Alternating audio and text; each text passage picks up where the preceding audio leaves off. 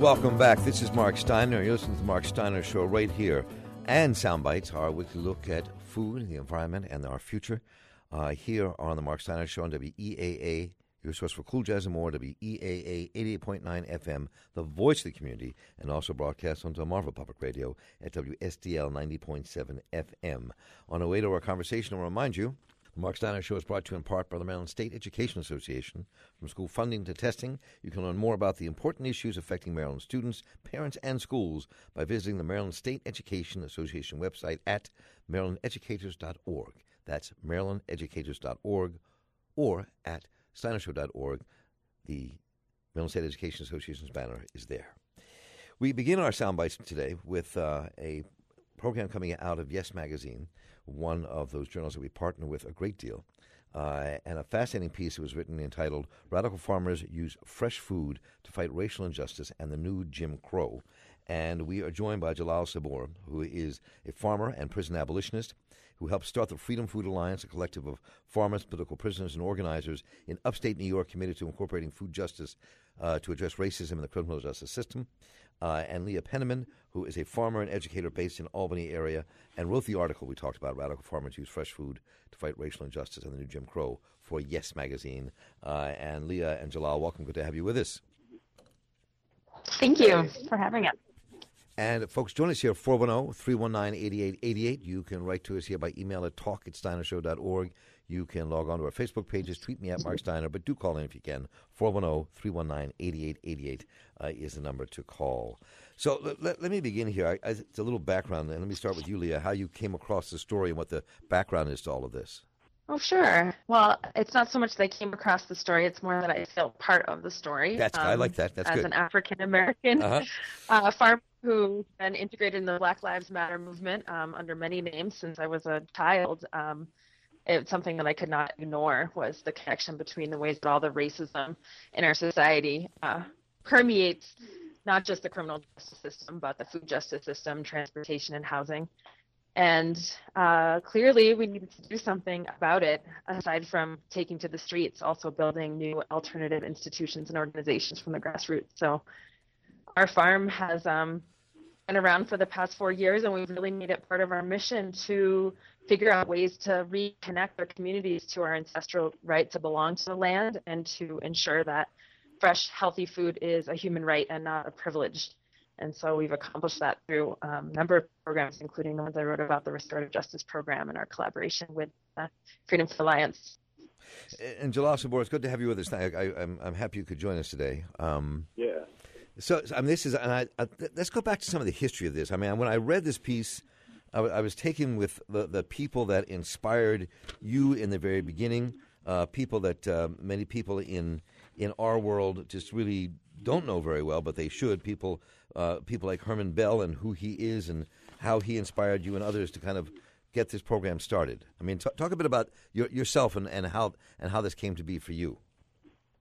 Yeah. For me, I was doing a lot of food justice organizing in the city, and I was making that transition to becoming a farmer and moving upstate, and wanted to make those connections more and more. And knowing the history of Herman Bell and him working with farmers in Maine and doing the Victory Gardens project, and having, somewhat of a relationship with people that were a part of that, and just meeting with Herman and meeting like how great he was, just how he's just like an amazing person. But I had to go meet with him in prison, and we all had to meet with him in prison, and he's been doing time for stuff around Black Lives Matter, what he was organizing around 40 years ago. And he's in jail for organizing around Black Lives Matter, stuff that the Black Panthers were doing, and the Black Liberation Army and the Black Liberation Movement was doing, and just meeting him, and he's just been like a great inspiration, and wanted to, support him and making sure that he can come home. He's like, he has kids and he has grandchildren that he hasn't seen. He's missed his mother and his father's funeral, and he's just been suffering in prison.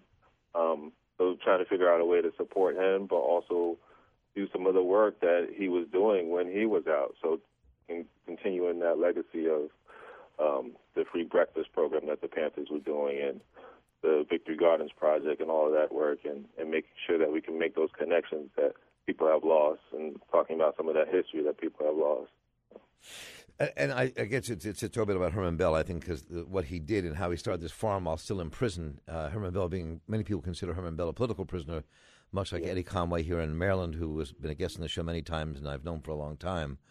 But he was accused of killing 2 police officers, always maintained his innocence as a member of the Black Liberation Army and the Black Panthers, and has been doing this time. But he started a farming operation while obviously while he was in prison. But can you all talk a bit about that? Let the listeners know, because that was a really amazing, unique thing he did that you all have run with and grown with him. Yeah, he met Mike and Carol were 2 farmers in Maine that were part of the farm process, and they were really instrumental in helping starting that, and just them connecting with Herman and different organizations that were connected to people that needed to access to food that were in the Bronx and Brooklyn and different parts of New Jersey and Newark and all these other places that didn't have access to food. Herman Bell had those connections and were able to make the 2 people, the farmers and the folks that needed the food, come together and build that project. So, yeah, from in prison, he was doing that with Mike and Carol, and they were able to organize volunteers that would go up to Maine and volunteer their time and farm on the land in Maine, and make sure that they supported the community up there and gave food out and was growing food for the people in Maine in that rural community, but also were bringing food down to the urban community that needed it. And it lasted for a good while. They were growing a lot of food. They were growing tons of food and getting tons of food out.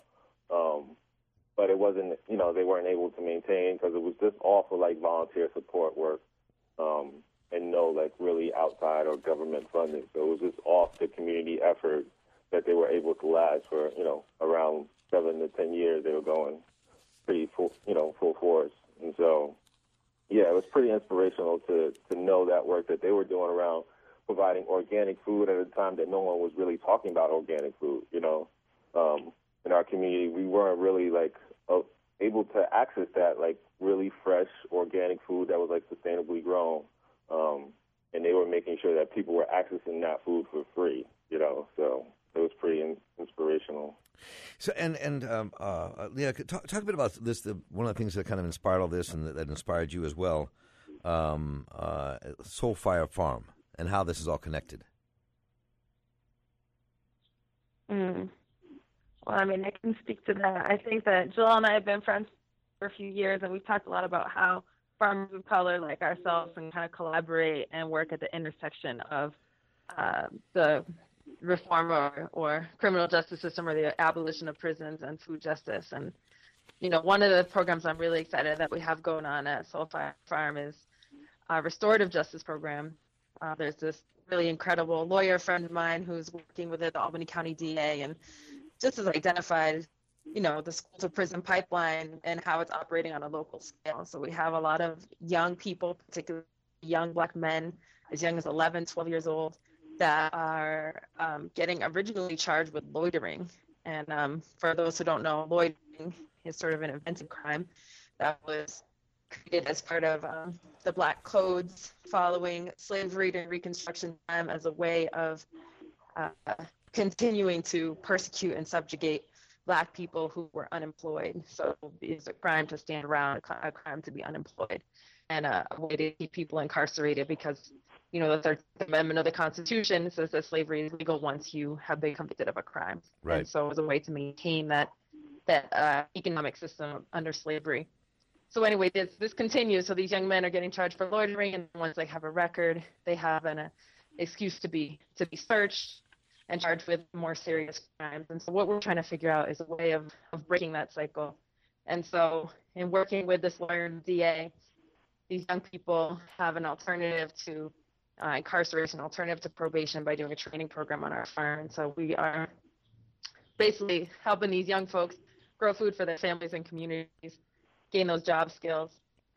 In the process, we do quite a bit of organizing Black Lives Matter. So these young men and a couple of young women have been able to kind of let us know and let the New York State Prisoner Justice Coalition know what's actually happening on the inside from their perspective and what are those policy changes that they want to see. And so these young people have had a chance to have their voice heard, at these conferences and in these strategic planning meetings in order to try to reform some of the most troubling laws around criminal justice as it impacts youth.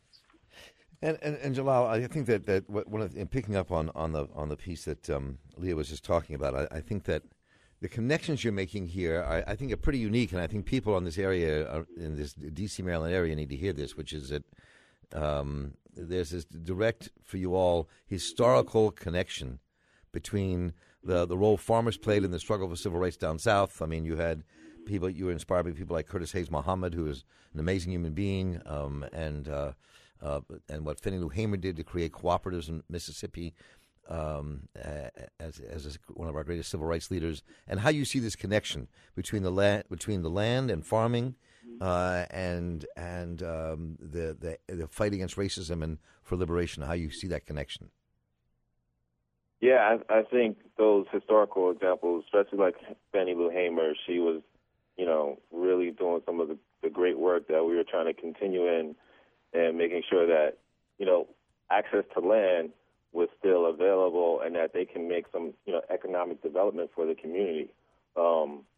Providing jobs, there was like a piggy bank that farmers can come to if they wanted to have their pigs slaughtered. So just on a way to have a cooperative way for everyone to put their resources together, and provide some hope and opportunity for the community, but at the same time organizing around some of the oppression that was going on at that time and the repression that they were feeling from the police.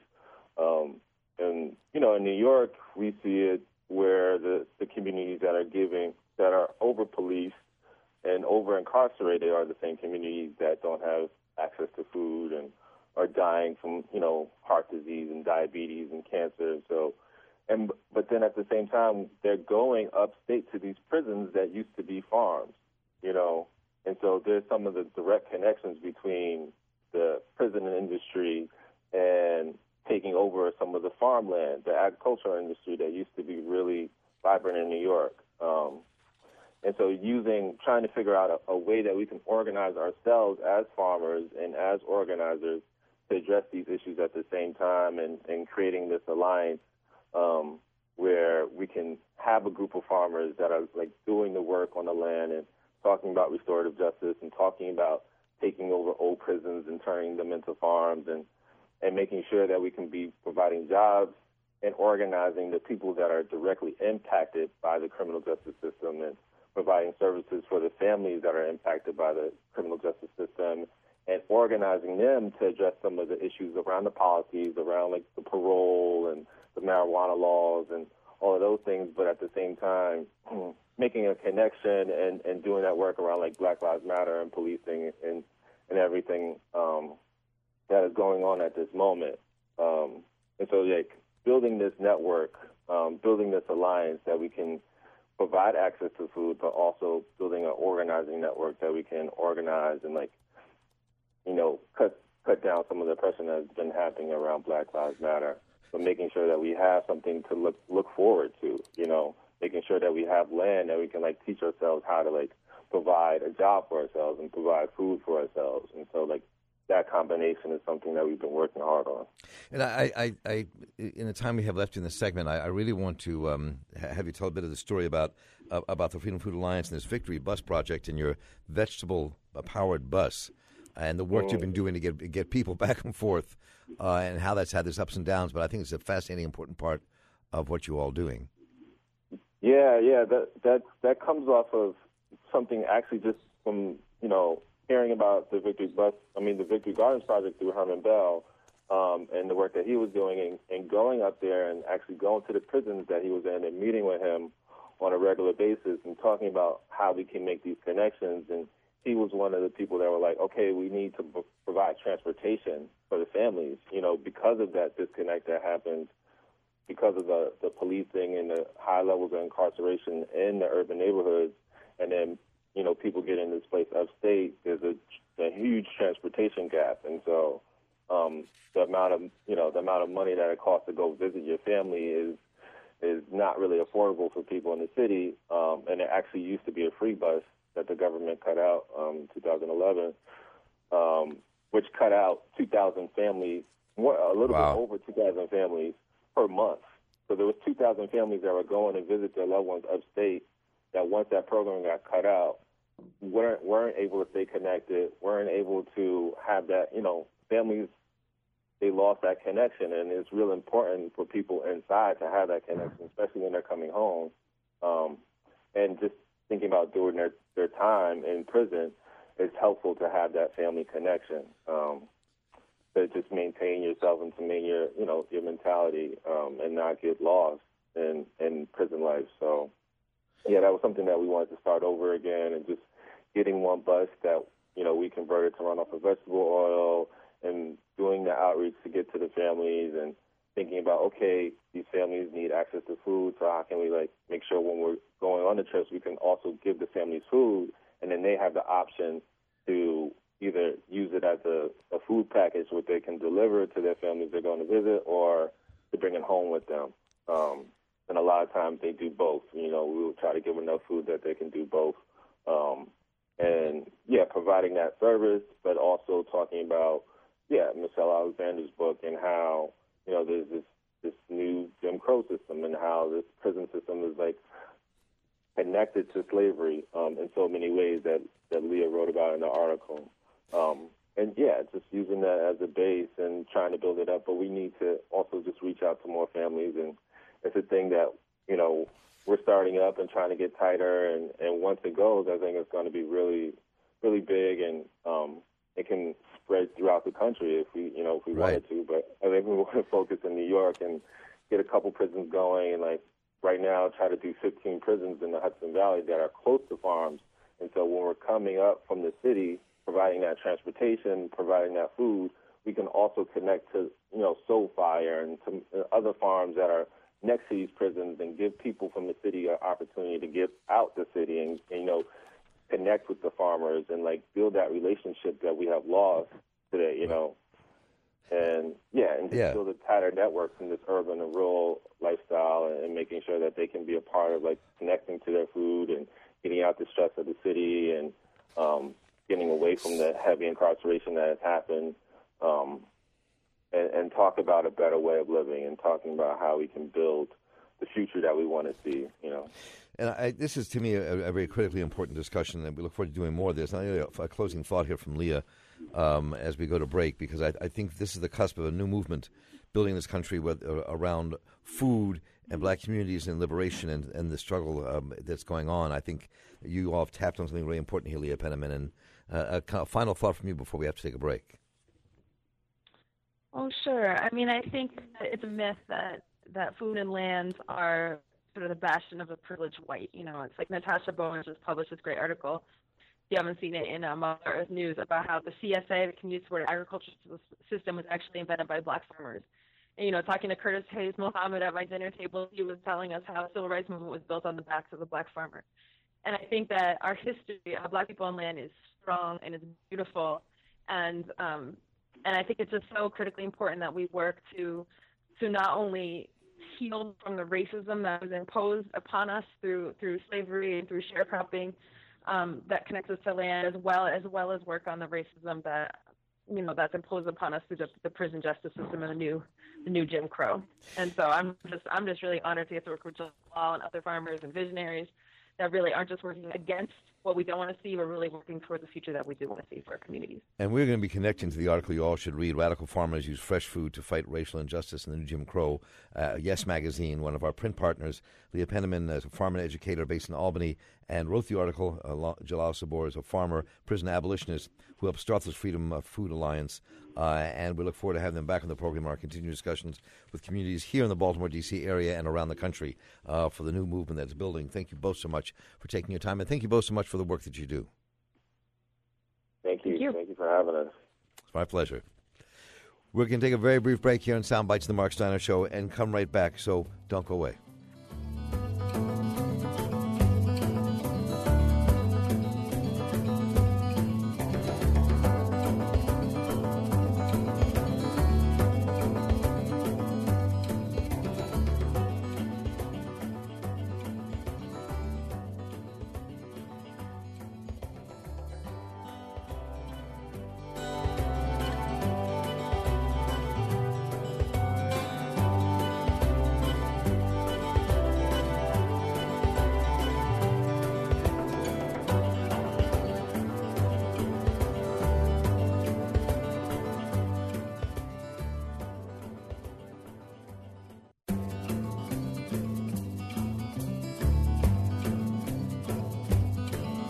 Welcome back. I'm Mark Steiner, and you're listening to the Mark Steiner Show and Soundbites, produced in Baltimore out of WEAA 88.9 FM, your source for cool jazz and more, the voice of the community, and broadcasting to Marvel Public Radio, WSTL 90.7 FM. And we want you to join us here on March the 19th from 7 to 9 p.m. Be part of the focus group. We want to hear your voices about how we can make this program better. Donate 2 hours of your time to help make our Soundbites even better. Dinner and a meal and meeting our staff and more. March 19th, 7 to 9 p.m. Just write to Valerie Williams at Valerie, Valerie. That's Valerie at steinershow.org. We're about to have a conversation here with Senator Richard Madaleno, Jr., who is a Democrat who represents District 18, Montgomery County. He's vice chair of the Senate Budget and Taxation Committee, chair of the Health and Human Services Committee, and primary sponsor of Senate Bill 0532, or the Farmers' Rights Act, as it's called. And also on the phone with Delegate Charles Otto, who's a Republican, represents District 38A, Somerset and Worcester counties, and is a deputy minority whip and a member of the House Environmental and Transportation Committee and the House Natural Resources, Agriculture, and Open Space Subcommittee. And Delegate Otto and Senator Madaleno, welcome. Good to have you both here at the same time. Thank you, Mark. Thank you, Mark. Senator, let me start with you, Senator, just to kind of outline what these two bills are. I mean, and there's been some consternation, which I'm sure Delegate Otto will talk about, even with the name of the act, the Farmers' Rights Act. Tell us what they mean. Sure. The Farmers' Rights Act tries to get at the problem that some growers are having who are involved with the chicken industry. The act would ensure that contracts between growers and the poultry companies are easily readable and transparent. I don't know if your listeners know that right now Big Chicken has an approach to farming and growing birds where they own the birds, place the birds with growers. The growers have to buy the feed from the chicken aggregator. So like Tyson, Purdue, Mount Ayr, some of the big companies that are on the Eastern Shore, they have to buy the feed. They have to follow the rules. They have to deliver the chickens back. The only thing that they own in the process is the manure at the end of the day. These contracts are competitions between growers. Every growing cycle is a competition. You're never quite sure how much you're going to make, whether or not you're going to come in first or last. It is a fascinating approach to economics that almost none of us as employees or small business people in our own lives deal with. The aggregators don't let the various farmers talk to each other. They don't let an association form of growers. So what we're trying to say with this act is the contracts have to be clear and transparent. They even have to be of a minimum font size so that farmers can be able to read. It allows the various growers to associate freely with one another and to discuss their contracts and working conditions between themselves and the variety of different aggregators that are on the shore, so that they have the opportunity to understand what benefits and what costs the various companies are offering. It helps them to protect themselves from having their contracts terminated without cause, especially after they've made sometimes hundreds of thousands of dollars of investments in capital equipment, which you can see if the aggregator is threatening you and you've put in $250,000 in new chicken houses, you're in a very tenuous position. So it tries to give the farmers some protections in that regard, and it gets at this tournament system of raising chickens and prohibits that so that you can contract with a grower. You can contract with an aggregator without having to deal with this unusual tournament system of growing. I appreciate the senator's intentions and want to provide some rights for farmers, but I prefer the protection of the Constitution rather than his bill here. I think the USDA Grain Inspection Packers and Stockyards Act, our administration, already regulates many of the contract aspects between a contract livestock producer and the contractors or the big chicken, as the gentleman said. This is just promoted by big environment and big anti-meat groups, and I'm sort of insulted in some respects that I've been involved in the contract poultry business as a grower for 30 years or more, and to say that I have to have my rights spelled out to me in big letters because I can't read and lack the intelligence to make sound business decisions is pretty insulting. And then it further getting the Attorney General's involvement in it, just another layer of bureaucracy and redundancy that I don't see a lot of protection in. And then it also doesn't allow for judicial review of the Attorney General's opinions in it. I think it just creates a massive obstruction that wouldn't. The right the farmer would have is that he won't have any opportunity to make any contracts in the state of Maryland if this goes through. So.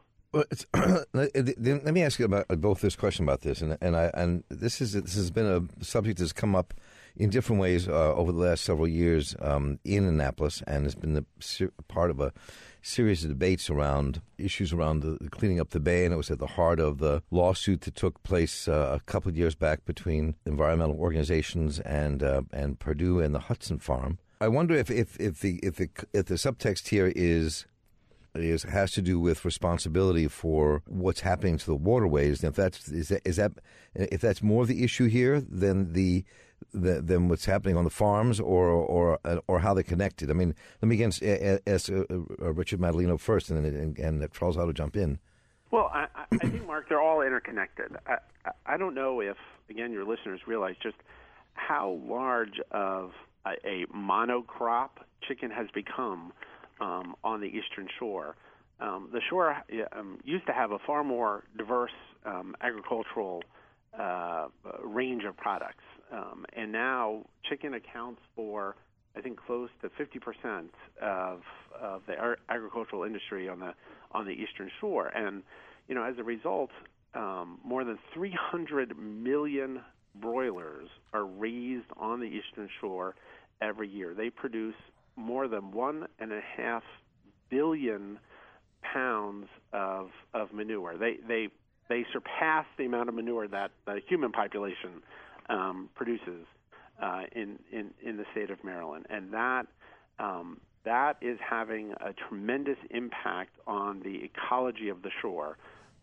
Phosphorus, nitrogen being put back into the soil because the manure is turned into fertilizer.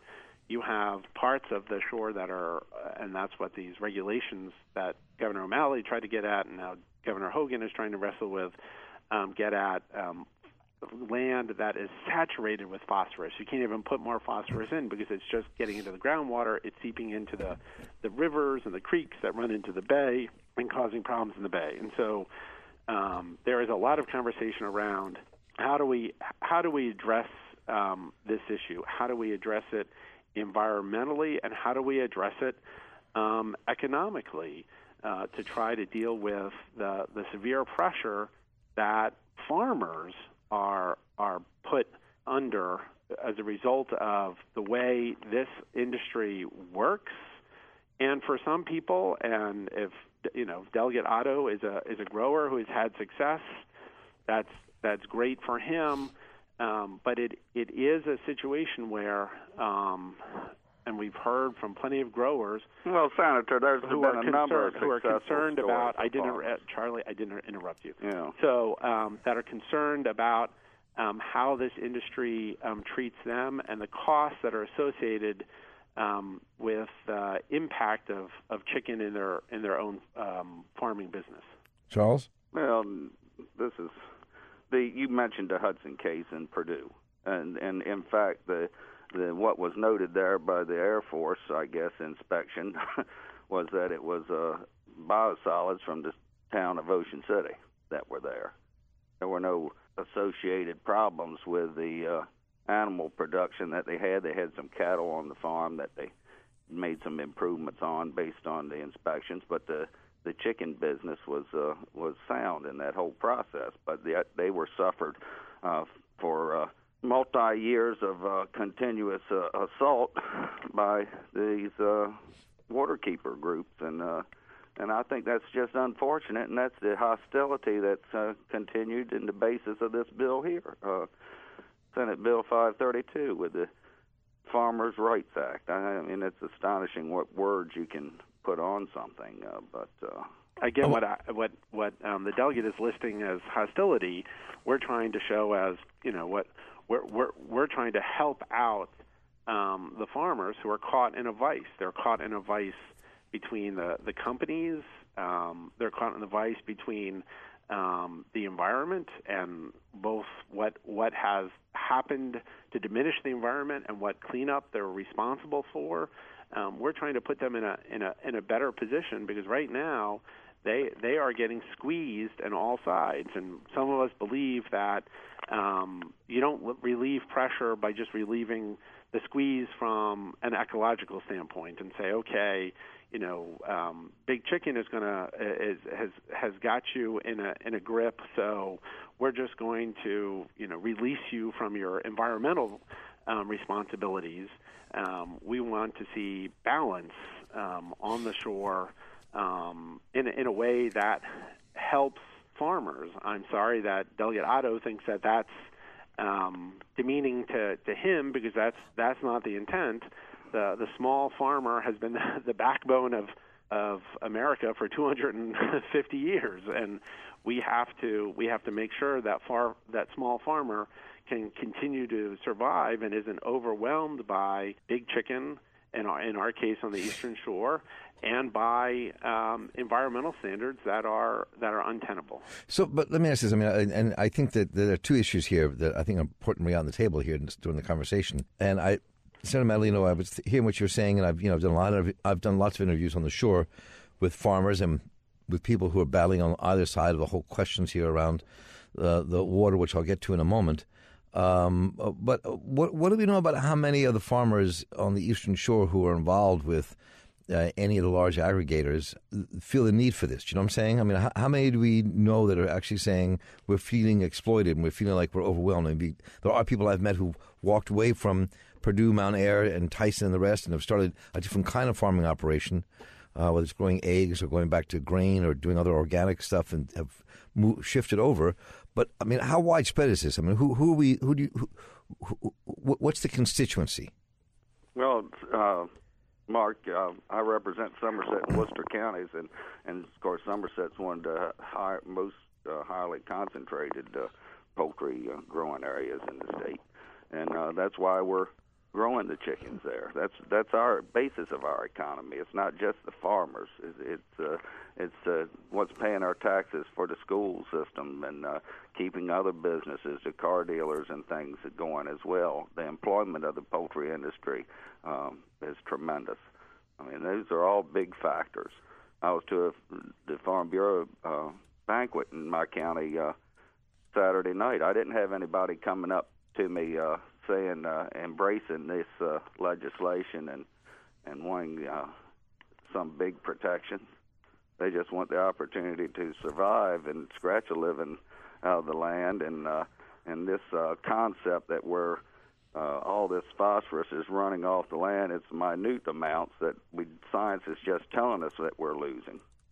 And we're going to do things in the future, as we always have, stepped up to the plate to improve their stewardship of the land. This isn't a tremendous thing that's just occurred. So, two things, Mark. One of the things that I think is very important to note about this bill, one of the difficulties that we hear from growers is if you've made and taken on large debt in order to continue to participate in some of these contracts with the poultry aggregators, you're in a difficult position about speaking up. And you can imagine this through, there are lots of examples that I'm sure people can identify with where, you don't necessarily go to your boss and tell them that there's bad working conditions if you're worried that they're going to be, you could be out of a job. So you keep your mouth shut and you don't you don't complain, but that doesn't mean that there aren't problems. You've heard it yourself. You've talked about it in your question. There are problems. We're trying to make it a better situation for the small farmers on the shore. You know, when just last week we had our bill before the Budget and Taxation Committee that was put in by Senator Mac Middleton from Charles County, who is I think the only active farmer in the state Senate. And what Senator Middleton was trying to get at were tax credits to help farmers and businesses that need to be shipping chicken manure off the Eastern Shore because the phosphorus problem is that bad. So I know Delegate Otto is saying that it's a minute amount, but I think there is a general consensus amongst the science community that there's too much phosphorus, too much nitrogen that's going into the bay, and we have to find a way to deal with it. Governor O'Malley said it. Governor Hogan is talking about it. So we have to look at the science and start addressing this issue around manure. You know, part of it would be if there was a way that we could help farmers come up with more profitable businesses on or crops on the shore to get out from chicken. That would be healthy for the ecology of the shore. So I don't want to.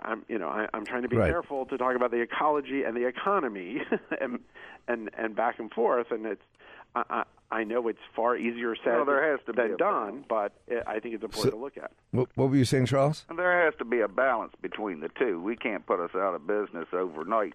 And I'm thankful that the senator has such skilled background in soil science and all. I've worked with it. I'm a certified crop advisor for the last 25 years and have grown up growing crops and understand that there's some hot spots that with high levels of phosphorus that we deal with, and we've been dealing with it with the phosphorus site index since 2005. It went into full implementation. We've been just applying crop removal rates of phosphorus, and we just keep rattling on the same thing and pressing. And what reductions we've made in agriculture have been amazing.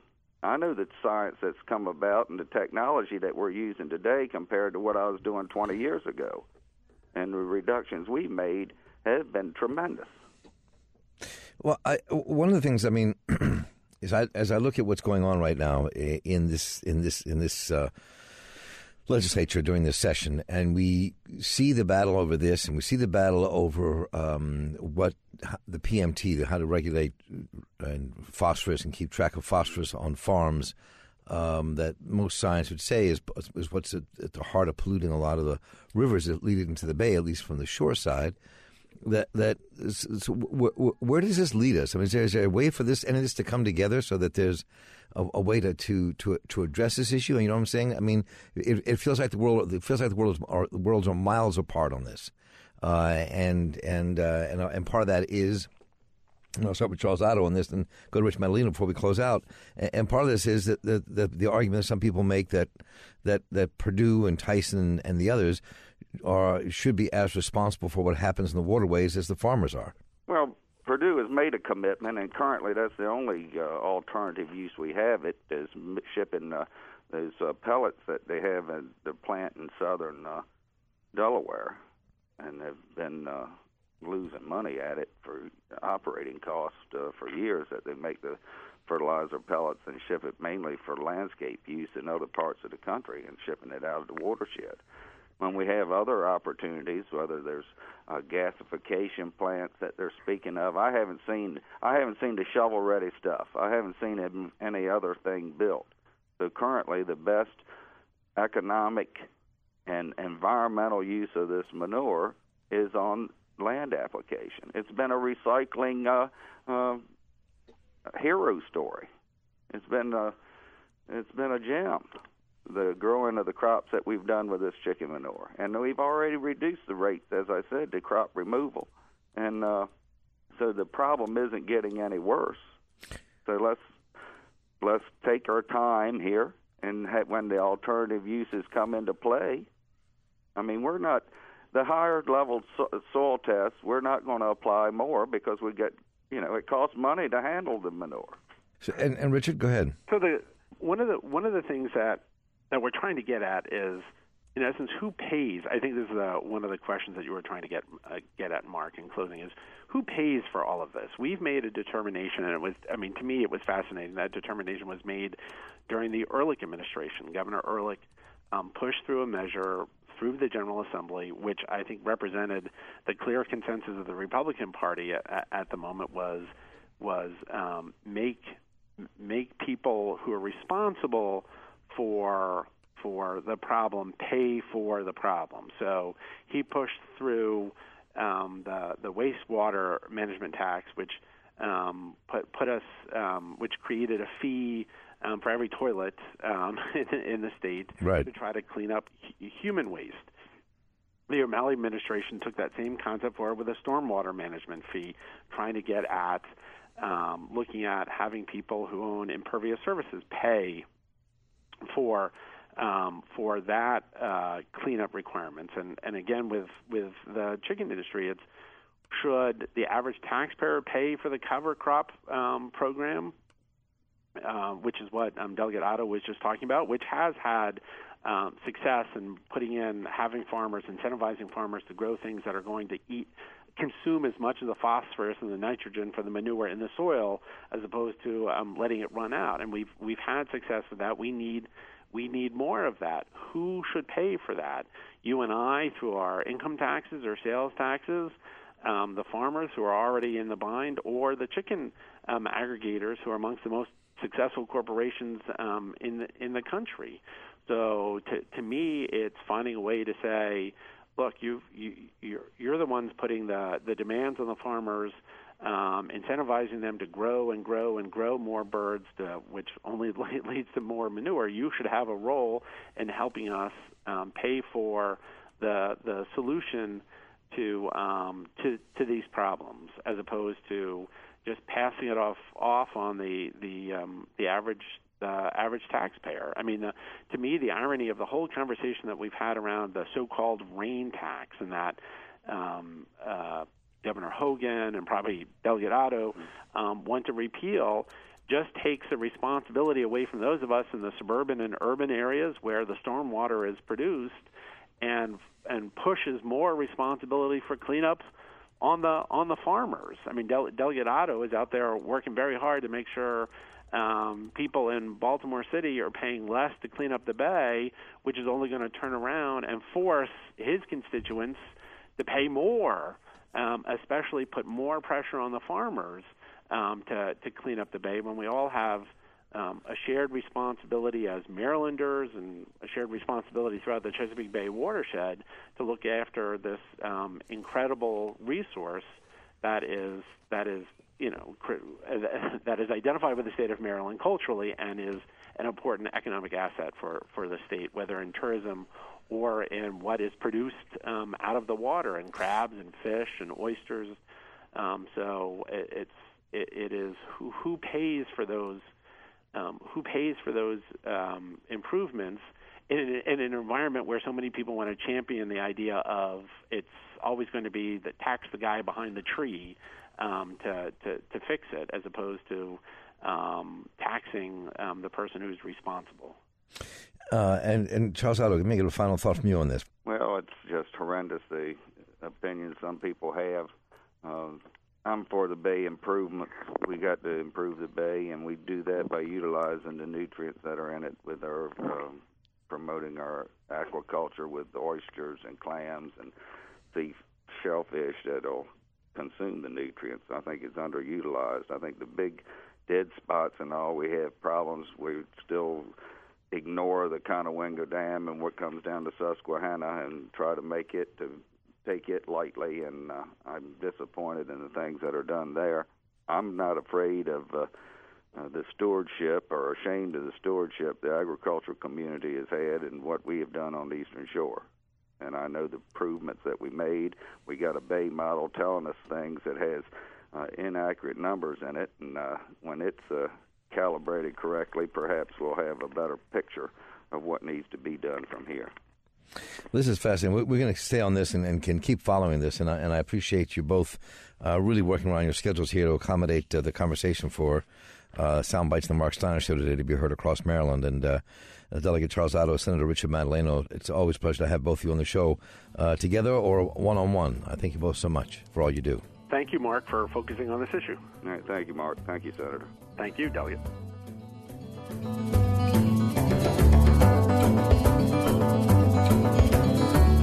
We want to now say a few words about a local hero. Cherry Hill Urban Gardens' Juanita Ewell passed away on February the 17th. Her colleagues at the Cherry Hill Urban Garden posted this on their Facebook page. Juanita started the garden in 2010 with the mission of saving the community. She worked tirelessly to spread her love of gardening and healthy eating, and her energy and passion touched the hearts of so many. She'll be dearly missed by her family, friends, and the entire Cherry Hill community. And here's an excerpt of our visit to Cherry Hill's Urban Garden with Miss Juanita from the summer.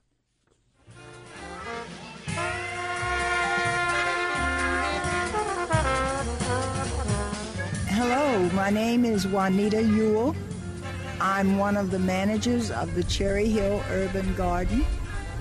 The Cherry Hill Urban Garden is an initiative of the Cherry Hill Development Corporation, which is a long-time community association concerned about bringing new development and dealing with community issues that are of importance.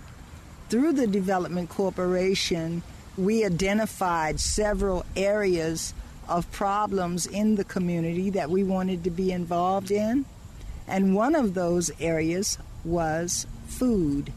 We do not have a grocery store here in Cherry Hill.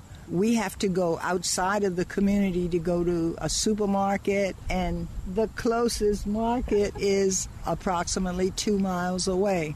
And a lot of the people in the community don't have their own cars. They rely on public transportation or illegal cabs, which are called hacks. So people pay hacks to take them to the store. I'm a longtime resident of Cherry Hill. I grew up here as a child, and I moved away as an adult, but then I came back to Cherry Hill, and I've been here now for about, this time, maybe about 30 years, and then I was here about 30 years before that. When I retired, I wanted to get involved in the community to try to help make improvements in the community, to help identify and have some input into working on various problems in the community. And when the Development Corporation identified food as one of our problems, I knew that was an area that I wanted to get involved in. So we looked around the community and found a suitable spot, which is the field that we're on.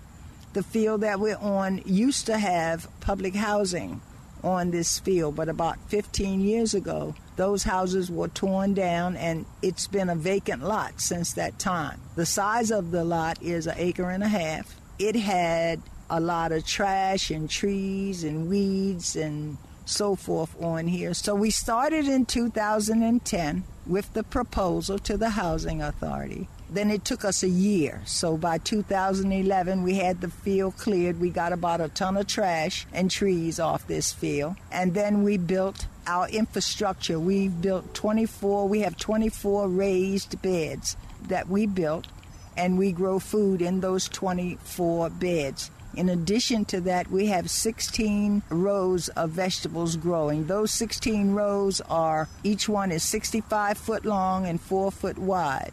So we have the potential to grow a lot of food and feed a lot of people. We've been successful growing the vegetables, but we haven't been able to get the community involved like we'd like to.